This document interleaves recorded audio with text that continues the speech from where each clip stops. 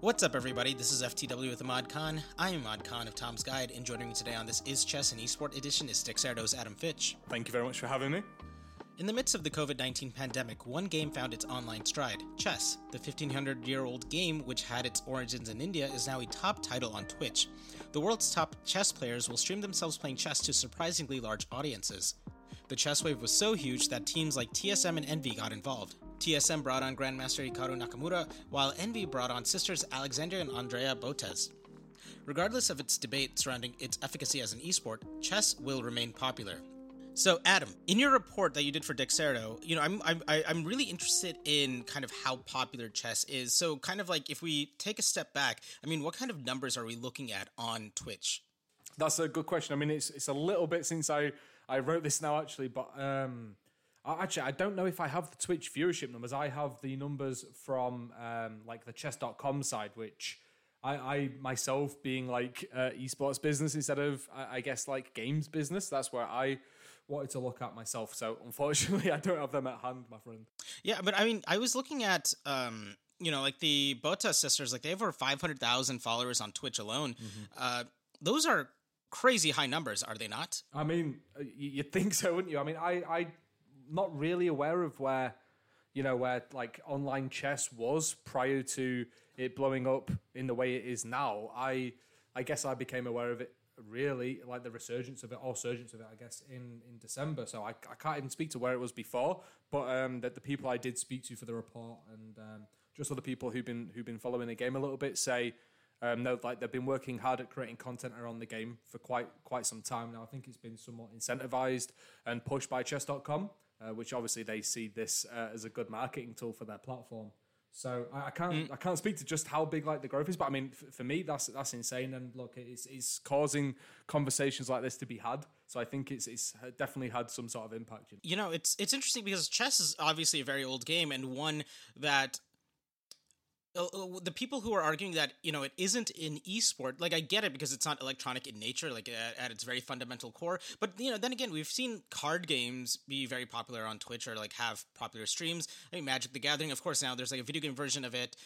Pokemon, the trading card game. What do you make of some of these arguments of people saying that this is not an esport in the most traditional sense? Yeah, well, I saw a podcast with two rather big esports journalists. I'm not going to name them, but like one of them was on the side of why can't chess be an esport, and the other one was like vehemently against it, right? And I think they were too fixated on the fact that there's a physical component to this, and like if you look at it just as online chess and not chess with the legacy that we're aware of, then I think it fits all the criteria that we typically have for what we consider an esport.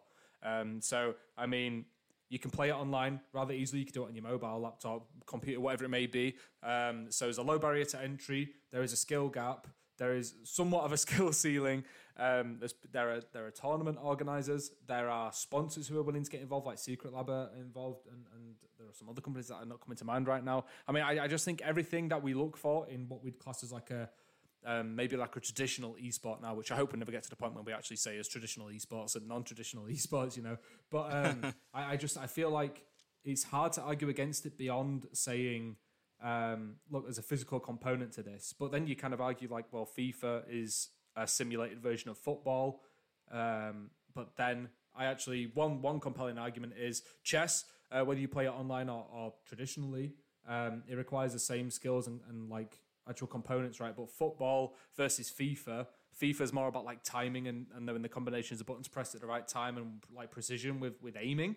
Whereas obviously the actual game of football or soccer, as your audience will be aware of it, of course, is massively different. It's your cardio and strategy and everything there, right? So I don't know. I think there's definitely some nuance to it, and for me, it boils down to: does it matter if online chess is an esport or not? And I think it would still be doing exactly what it is doing now, either way, whether it gets our acceptance or not as an industry. It's interesting. One of my kind of, I guess the best way I can describe it is my dissertation, or like my final big project for grad school when I was in journalism school, was, I wrote a piece on esports, and I had to make an aside and essentially kind of explain like the history of esports. And what I did is I did exactly this. I went all the way back to chess and called chess like the first big mind sport, as you would say, right? Like the game in which it's all just anybody could, I guess, technically play. There's no physical barrier really, but it's all just dependent on how good you are in strategizing and whatnot. And then essentially creating the through line to that end, something more digital, right? Like it's a digital game is really just a more precise actuation of the synapses firing in our brain that we can then, translate onto our finger movements. And I think from that perspective, I think that kind of blows it up a little bit, and it allows, I hopefully allows people to kind of think of it as, not like, let's remove the electronic aspect of it and consider it in this realm of the thinking man sport. Oh, for sure. I mean, look, one thing I'm really interested in is just like the overall performance side of esports. And yeah, I've never actually really really thought about it too much or made the link between like being like the first mind sport as such. But yeah, it's the cognitive load and how you deal, on how you can deal with the pressure, right? And I don't know if you've seen an article that was on ESPN maybe a year or two ago where there were grandmasters losing like 6,000 or burning 6,000 calories a day just by sitting there, right? Like when they're at like the pinnacle of competition. I think it's incredibly interesting, and where we're at now, obviously being forced to play online is a really interesting time, and I don't really know how it'll go overall, but I for one, I'm just like, look, like for me it fits in. It's interesting to watch no matter who it is, and having the added component of personalities from other games and even some like competitors. I think maybe some CSGO players are into chess right now, and maybe League of Legends as well, probably League of Legends. Like seeing that crossover is really cool, no matter what it is. And I just don't see online chess going away now.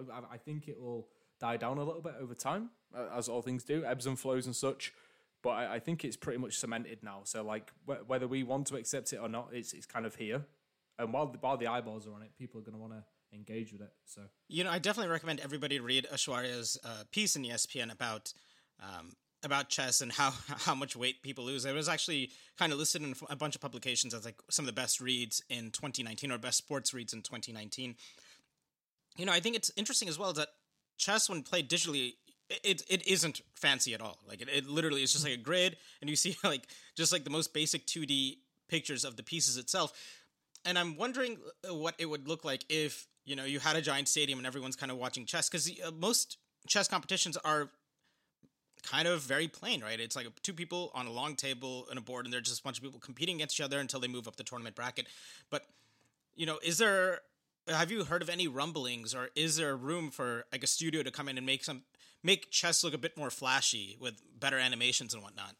I mean, I wouldn't be surprised, considering we've got like the farming simulator league at the moment. I now think like there's no way for me to say something isn't possible in this industry, because of obviously the circumstances that we've got surrounding like travel and hosting events right now. I don't even know if there's full-fledged kind of plans for those things, but I imagine we'd see like chess.com go for it. I don't know how it would go, but I mean, I don't think you have to put the biggest prize pool up ever and have like like room for 10,000 spectators or anything.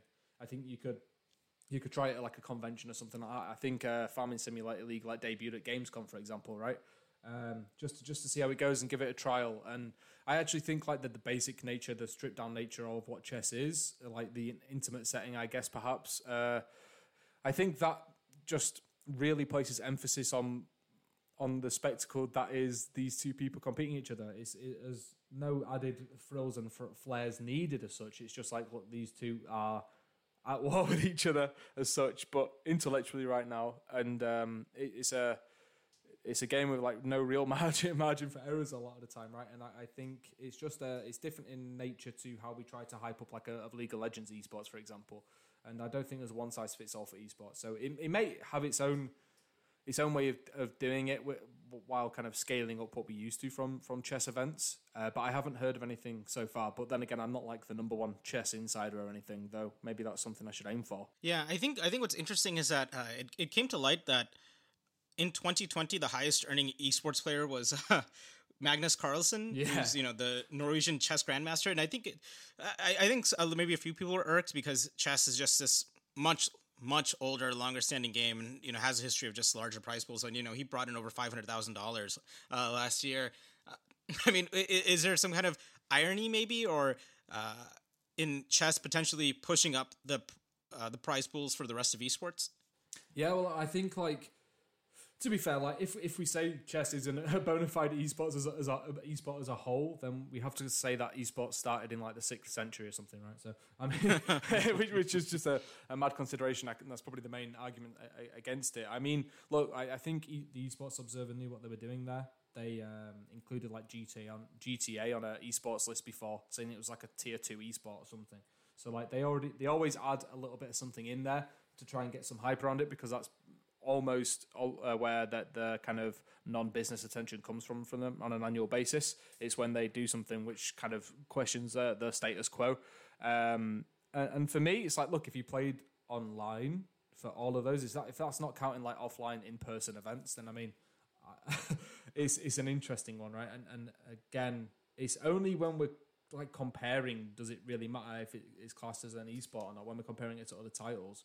Outside of that, I don't think it matters too much. And how really important is it to know who the top earning esports player was? I mean, I think it's helpful in some ways in terms of narratives and such, and maybe seeing where esports is growing as a whole. But I mean, I don't care about it enough to be this is an outrage, or this is perfect. It's just it is what it is, and Observer did it for a reason, and it obviously worked out pretty bloody well for him. Yeah, I'm trying to remember this article in 2018 by Tobias Sherman, who he's been in the esports space for a while now, and he wrote this piece for Medium that essentially tried to rebrand esports as new sports, and I think people were kind of quick to jump on him, but maybe he was right. That would be the biggest plot twist of all time. If he just comes back and is just I'm right, and everyone's just oh wait, yeah, that's true, and we all ridiculed him, but actually we were the idiots. I'd kind of welcome that, to be fair. It would spruce up 2021, wouldn't it? And who would know, sure. Chess would be at the forefront of an esports revolution, if so. Yeah. Well, with that, Adam, thank you so much for jumping on. I appreciate you having me, always. And that was FTW with Ahmad Khan. If you like the show, please rate, subscribe, and share. Full transcripts of the show can be found at ftwahmad.com. To follow Adam and everything he's doing over at Dexerto, you can follow him at @byadamfitch on Twitter. To follow me and my writing over at Tom's Guide, follow me at Ahmad on Twitter. And Ron Lydes is our audio producer. With that, we'll catch you guys next week.